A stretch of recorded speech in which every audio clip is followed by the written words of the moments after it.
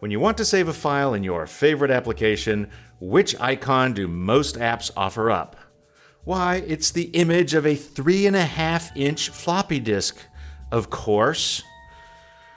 Why is it that the universal icon for saving a file is an image of a technology that breathed its last breath sometime in 2007?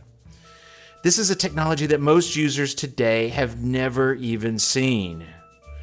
Well, the reason is that Apple burned the 3.5-inch floppy save icon into our brains with the release of the Macintosh in 1998, which came with a 3.5-inch floppy disk. All of their applications included a picture of that floppy disk for the save action. Other manufacturers followed suit, including Adobe and Microsoft. By the time the 3.5-inch floppy had started being phased out just a few years later, the most primitive part of our brains had solidified this as the easiest to recognize icon when we didn't want to lose our work. Every time we clicked it and got confirmation that our work was saved, we got a feeling of relief and a squirt of dopamine in our brains. This cemented it in our mind and made it instantly available to us when we're looking to save. Now, the image could have been a picture of a flying pig, and we would still be using it today. This is the behavior of our limbic brain, called System 1 by Danny Kahneman in the seminal book Thinking Fast and Slow. It's been called our lizard brain, our monkey brain. It's the knee-jerk decision maker that makes decisions based on fight or flight.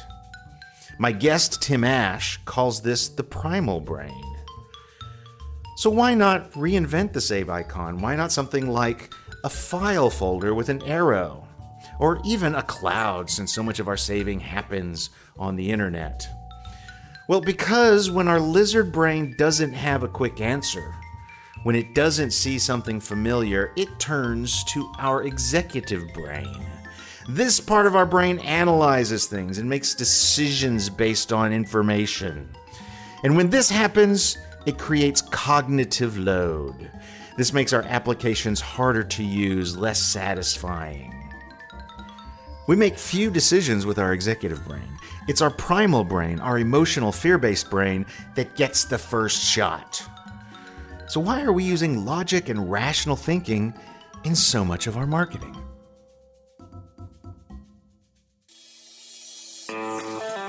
Welcome to Intended Consequences, a podcast from Conversion Sciences. I'm Brian Massey, and I believe that anyone is capable of using behavioral science to predict the success of their marketing campaigns. Marketing magic is real, and I'll teach you how to harness it.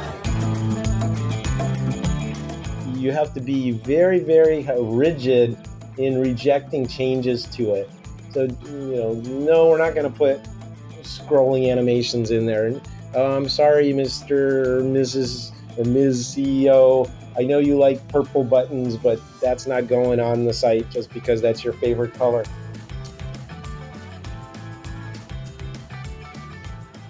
My guest, Tim Ash, started his career in the interwebs back in 1995. He and I have a lot in common. People think we're twins. For one thing, we both built web companies back in the OG internet days of the 90s. Now, on top of leading his CRO company, SiteTuners, Tim is a digital marketing keynote speaker. He's the founder of the Digital Growth Unleashed conference, which at the time of this recording is coming up. And he's the author of the book, Landing Page Optimization. It's still one of the first books I recommend whenever someone wants to get up the learning curve on conversion optimization. And back in the day, I learned quite a bit from it myself. Now, to begin to understand how our visitors think, Tim suggests we stop looking inside our companies and turn our gaze outward. Listen in as Tim explains why you should always work backwards when it comes to a redesign. Start with your end users, understand your audience, then build. Now, this may sound intuitive to you, but very few of our cultures actually allow us to do this. Now, a word of warning, Tim doesn't pull any punches. So tell me a little bit about how you got into this to begin with. What made you so analytical driven? I've been at this probably even a bit longer than you. I started back when Al Gore invented the interweb. So in 1995, I started my first internet consultancy, and we were focused on developing websites, database driven ones. I know, crazy stuff. And from there, went to the beginning of the pay-per-click revolution with a company called GoTo, later Overture, later Yahoo Search. But basically, when pay-per-click was taking off, and we were managing pay-per-click campaigns, and so that was great because you could measure the impact. You spend this much money, you make this much money, and so it was a really good business. And then we said, well, we can do this better. Why don't we put up our own money? And this is just when affiliate marketing was taking off, and drive some pay-per-click traffic to client landing pages and keep the difference, whatever value we created. So we were a super affiliate for a lot of different products. I remember one month we made cleared 17,000 on ringtones for your cell phone or for your regular phone. There were no smartphones yet. So, that was wild and woolly. But the thing we realized with all of those campaigns is we were sending high quality traffic to crappy websites. And so we started talking to the companies we were affiliates for and saying, hey, let us fix your landing page or your website, and we'll make a lot more money and you'll make a lot more money. And that was kind of right around the time when landing page optimization or conversion rate optimization was starting. So we were there right at the beginning. And eventually we jettisoned all of that pay-per-click marketing and the affiliate stuff and just became a conversion rate optimization agency. Do you have a sense for where conversion optimization or conversion rate optimization came from? What was the genesis of that, or the moniker? Well, there's the name itself. Google early on decided to tag it as landing page optimization because they're very campaign driven. So that describes where the traffic lands. But I always had a broader definition of landing pages than just campaign pages. It could be the homepage of your site. That's a very important landing page for a lot of companies. So we think of it as optimizing the whole website or online experience. And so then conversion rate optimization kind of took off as a term because it described what you were doing, which is tweaking the efficiency of the website. So your conversion rate or the percentage of visitors that take action became the standard. But I think that's still too limiting. I think that we should talk about this as business optimization. I mean, more recently, folks like Sean Ellis have used terms like growth hacking, and that's really kind of what real optimizers do. They'll look at everything from the business model to the traffic sources to the competitive landscape to the offline experiences, wherever there's value to be unlocked. So I think one of the distinctions in my mind between the UX crowd and the conversion optimization crowd is that user experience is something other people do, designers, creatives, but conversion optimization and experimentation that goes around it is something we do. It's a part of our lives as marketers, as product managers, as business owners, as P&L people. What do you think about that? Is that a fair distinction? I'm not sure. I think that good user experiences are all about being efficient, not having friction, in fact, being invisible. So we don't even think about them as experiences. They just kind of happen naturally. To make something that's that elegant and that frictionless in an online setting means it's also going to be high converting or suited for its purpose. So I don't know.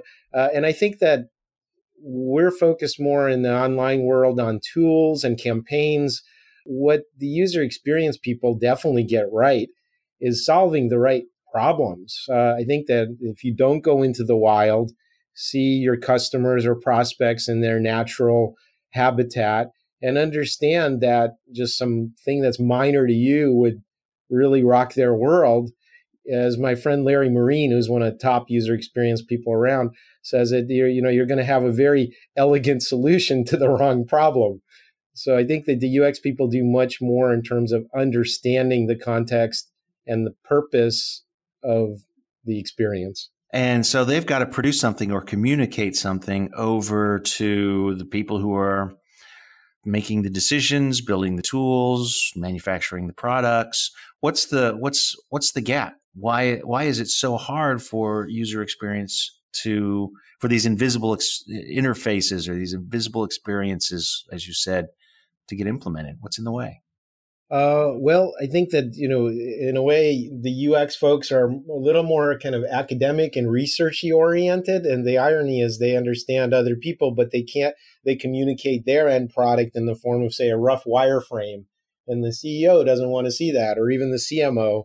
So they're going to just throw it over to the designers. And I've met a few good ones in the sense of conversion good, but most of them are concerned with just, pretty pictures or the latest design trends. And so they usually kind of overdo the design, emphasize the wrong things. They get the balance wrong. It might be even a simple recipe, to use an analogy. I'm making a cake. You need flour, salt, and sugar. Great. You mix those in the wrong proportions, it's not going to taste very good. So my experience with designers is if you go from a wireframe straight to a designer, they can't span the gap. They're going to just, booger it up with all kinds of visual distractions and wrong priorities. So when we do deliverables, we typically take them past the wireframe stage and actually do visual mock-ups. They're still Photoshop, or maybe make them in a quick tool like Instapage to be working pages. But the point is, we don't assume that the designer can do the translation in their heads. And can we just take a moment to talk about parallax scrolling and scroll triggered animations? And have you been able to find a scenario in which those improve things for the visitor? No, just say no to those things. You know where I am about visual distractions, especially loud graphics or worse yet, any kind of motion triggered stuff or video. Just say no is my basic mantra. The only exception I found to that is if you have a background video loop for an experiential website, that makes sense. So come to our conference, for example. I run a conference series, and I keynote at a lot of them. Come to our conference. This is what it's like. You have video from last year, people smiling, laughing, the fun after events, or a resort destination if you're in travel. Well, don't use still pictures for that. Use a video to kind of show the beautiful sandy beach and the crystal clear water and the smiling people poolside. So typically an agency or a designer has designed this and added that because it is cool, and the client is going to accept that. In other words, the client wants cool. It's the classic novelty bias, right? What is it that gets in the way of that? In other words, a culture that is data-driven, how does it manage that relationship so that we stop and say, well, if we're going to have this video, it needs to be relevant, or we don't need to have it at all? Talk about that. I think what you do is you actually start with your end users as the starting point for a website redesign or a landing page redesign. In other words, you say, who is showing up? What's their relationship to our website or our business? And what are the problems are they trying to solve? And can we support that? And so you're working back from an understanding of your audience and key audience segments. And then you say, okay, what are the steps in the customer journey? What do we have for early stage people? Most companies bottom feed and they want to just the transactional part at the bottom of the funnel, but they're ignoring early stage and mid stage people, which have their own completely different needs before they'll even pick up the phone or give you their credit card. And so you map the whole customer journey, make sure you have content to support the whole thing and to slide them down funnel. And then, once you've done that and you've built the wireframes and built the mock-ups, then you have to be very, very rigid in rejecting changes to it. So, no, we're not going to put scrolling animations in there. And I'm sorry, Mr. or Mrs. or Ms. CEO, I know you like purple buttons, but that's not going on the site just because that's your favorite color. So you have to kind of insist on orthodoxy. You have to get sign off at every stage. Who is our customers? Sign off. Okay, what are the customer journeys look like and what do they care about? Sign off. How are we going to wireframe that to support it? Sign off. Visual designs and mock-ups, sign off. So when you get to the building, it should be pretty routine. It's, you don't want to go through all of this and then have somebody say, well, now our web development team is going to use that as a point of rough departure for the actual build, which we've had happen. Yeah, I've heard those very words and of not to be named Fortune 100 client of ours, and we were just floored. Well, you hit on something though that I think is kind of tough. So we have these sign-offs, but if the executive that pays my paycheck, that has the promotion, hire, and fire capability, wants the pink button, I tend to want to give him that. Now you are actually going into businesses and teaching businesses at a broader level, not just digital marketing, how to use data to drive decisions, data psychology. In other words, you're trying to fix this problem. So what do you do in one of your workshops or one of your trainings that gets that hippo to lay off? What do you do? And by hippo, you mean highest paid person's opinion, that hippo, not the fact that they're overweight, right? Exactly. Okay, just checking. Well, I think the key is to actually insist that they are involved in the process. That's number one, but to do it appropriately. And what they care about is they speak only one language, which is money. So if you want the attention of a senior executive, you have to talk money to them. And so the goals of the project need to be couched in that. We are looking by doing this to lower the return rate or lower our churn rate of subscribers or lower our customer service costs or raise our average order value. Or those are metrics that they operate on. So find out what's on their dashboard, what butters their bread, what gives them the bonus at the end of the year, and say, I'm going to support that. Oh, yeah, by the way, we can test that and we can even show you that it works better. So would you like us to take away that extra money we just made, or do you want to and keep your purple button, or would you want to keep the money? Then it's a different conversation. Does that make sense? It does. It does. Is there, do some organizations require that we kind of change that upper echelon, or do you feel pretty confident you can come into most organizations and begin to change hearts and minds to do these sorts of things? Because I think one of the things that leaders have a problem with is they maybe don't understand what's going on. So they feel like they have to fill the gap and review the copy and review the designs rather than letting the data decide. Yeah, well, so actually that's one of the advantages. If you're talking about a well-defined piece of real estate, a landing page or a registration flow or something like that, and you can test things, that's where the testing actually shuts up the hippo, because you can say, great, we have these ideas. Please don't change ours. But your idea about the purple button, let's throw in a version that's got the purple button. And like I said, then you let the numbers tell the story. Okay, if we annualize this, ours would have made this much more than yours. But great, yours did better than the original page we had, so that was a good idea. But we found an even better way to do it. So would you like us to bank that win, or would you like to use the purple button one? I was talking to a conversion optimizer that said that people were afraid to come to her anymore because she kept turning up this data that, showed when they were right. But as you and I know, given 100 ideas, most of them are going to be wrong or inconclusive. They're, not going to help some things.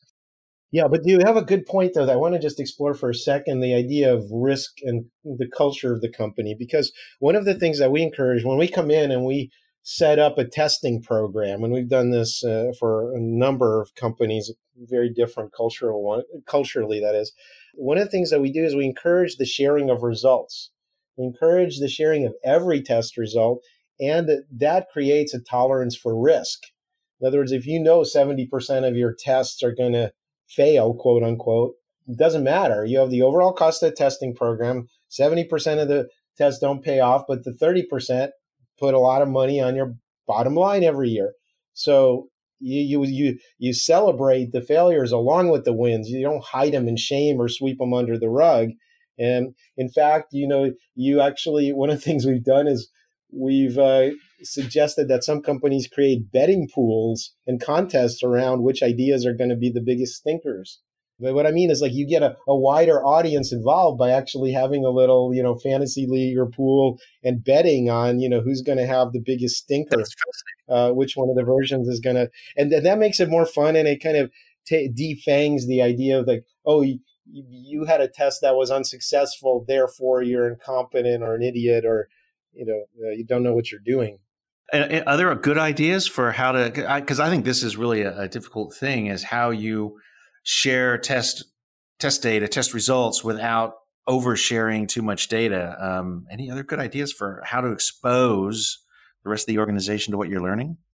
Yeah, so they think there's three things that need to happen. One is you need a central repository that's public, where you have all this stuff. Second is, I think it's important to get these learnings out to the larger marketing organization. In other words, if somebody had a success in the US, does that same idea translate to the UK or Australian markets, because they're English speaking also, or are there cultural differences in those? So if you're actually talking about that kind of stuff, where should we roll this out? Should we try this on other traffic sources? Should we use the same idea of raising prices elsewhere in the company, for example, if you're doing pricing tests? Those are good conversations to have. And finally, you have, like you say, without oversharing, you need different levels of detail for different audiences. So we typically help our clients design a dashboard for upper management, which is very different than the one for the marketing department, which is in turn different than the very detailed one that the conversion rate optimization team uses to do their daily work. Mm-hmm. Do you have a preference for, you talked about storing the results, having a central repository. Do you have a preference for the tool or the format that takes? In all of our work, I would say we're violently tool agnostic. And what I mean by that is companies don't install tools or platform level stuff or parts of their marketing technology stack without a considerable investment. And they can be good choices, bad choices. That stuff could be brittle and difficult to work with, or limited in terms of its features, or has poor customer support, whatever. They went down that road. They chose that tool. They implemented it and integrated it, and someone made that decision. So the last thing we want to do is, tear it out and say there's a better way to do things. So we tend to work with whatever they have in place. Yeah, one of the things I'm very sensitive to is doing all this work and then having it lost. Whenever we go in and start with a new client, the first thing we ask for is all of their market research, whatever it is, because we can pull hypotheses from that. And inevitably, they are like, who had that last? That was 6 months ago. And it's in somebody's drawer collecting dust or on somebody's hard drive, and they haven't accessed it since the agency that did the study has delivered it. To talk about how conversion optimization or these practices of making decisions with data can turn that into something actionable, to turn it into money, to follow on your previous point. Well, one of the things that we do when we have optimization initiatives, we'll come in and do an optimization strategy. The first day is, training your people on site. The second is your user experience. The third is a focus on the company. And there we're looking at much more business level things like, what's your business model? What's your positioning? What skill sets do you have internally? What marketing technologies do you have in-house? How do you measure and track things? Those kind of things determine what they're able to do, because you can't install advanced stuff in an environment that doesn't support it culturally or organizationally. So I think that it's a walk, crawl, run situation. And what companies should actually be doing is not sprinting for advanced capabilities. The easiest things to fix are your weak points. And are you saying that doing these big market studies and stuff is a little bit more advanced than most organizations can handle, where they should maybe be focusing on more point problems? Well, what I mean is that you can't really, what's the best way to put this? If you can't do anything to it, this is also one of the things I talk about for online forums. If you're not going to do something with the data, don't ask for it in a forum, right? If it's not actionable. And it's the same thing. So you're going to do these really detailed, segmentation analysis and psychographics on your audience and all this stuff. Okay, then what? Unless you have, for example, a personalization system on top of your content management system, you can't surface different experiences for those folks. So what was the point of doing that detailed drill down if you can't act on it? I see. I get it. Very interesting. One of the things that we see out there, and especially if I'm a marketer in an organization, is that the company sees their brand as very brittle. So they protect it at all corners, and any change that impinges on it is going to be quickly shot down by the gatekeepers of the brand. How do you get a client past that sort of thing? That's a great question. I do a keynote on the ending the war between branding and direct response. And one of the key insights from that talk is that the brand isn't something that lives in your brand book. The brand is something that lives in the minds of your customers and prospects. And that's a much messier picture. I mean, if you're Comcast, you need to do a big name change so people won't hate you as much. And there are millions of people that will hate you until they die. You can't change their brand association just by changing the logo or having a new tagline. That's not what the brand is. It's the emotional associations inside of people's heads. When I say Sony or Apple or Lululemon, that's what the brand is. And so, as direct response online marketers, we get to play with different triggers to see how well messaging aligns with the real brand. So the real work is to not put it in a book, but to experiment with different triggers and see how they resonate. Yeah, I'm always, saying we're not a brand company, but really the best brand experience you can have is satisfactorily finding what you want, getting what you want, accomplishing a goal on the website. So as we're improving the user experience, we are building the brand. And to your point, in a much more emotionally deep brain way. Well, any final words for our audience? We've covered a pretty broad range of topics, but any toeholds you've got for them? Yeah, I just stop thinking about things inside out from the perspective of your company or your department and start thinking outside in with the unmet needs of your visitors or prospects. Become a critic, advocate for them and not for your company, and you'll actually help your company the most that way. Now, when you get back to the office, your team has data. It has insights on your visitors. It has insights on your prospects and your customers. It's time to let this data out into the open. Whether you're leading a team or a part of a team, invite your PPC team to come and talk about what ads are working and which don't. Invite your email marketing people to come in and talk about what subject lines are killing it and which are failing. Ask your sales department to tell you which customers buy the most, which products are most popular, and what questions they have when they get on the phone with a customer. This is the beginning of understanding your audience from their perspective, and it's the first steps towards turning your view outward. Okay, scientist, that's it for this week.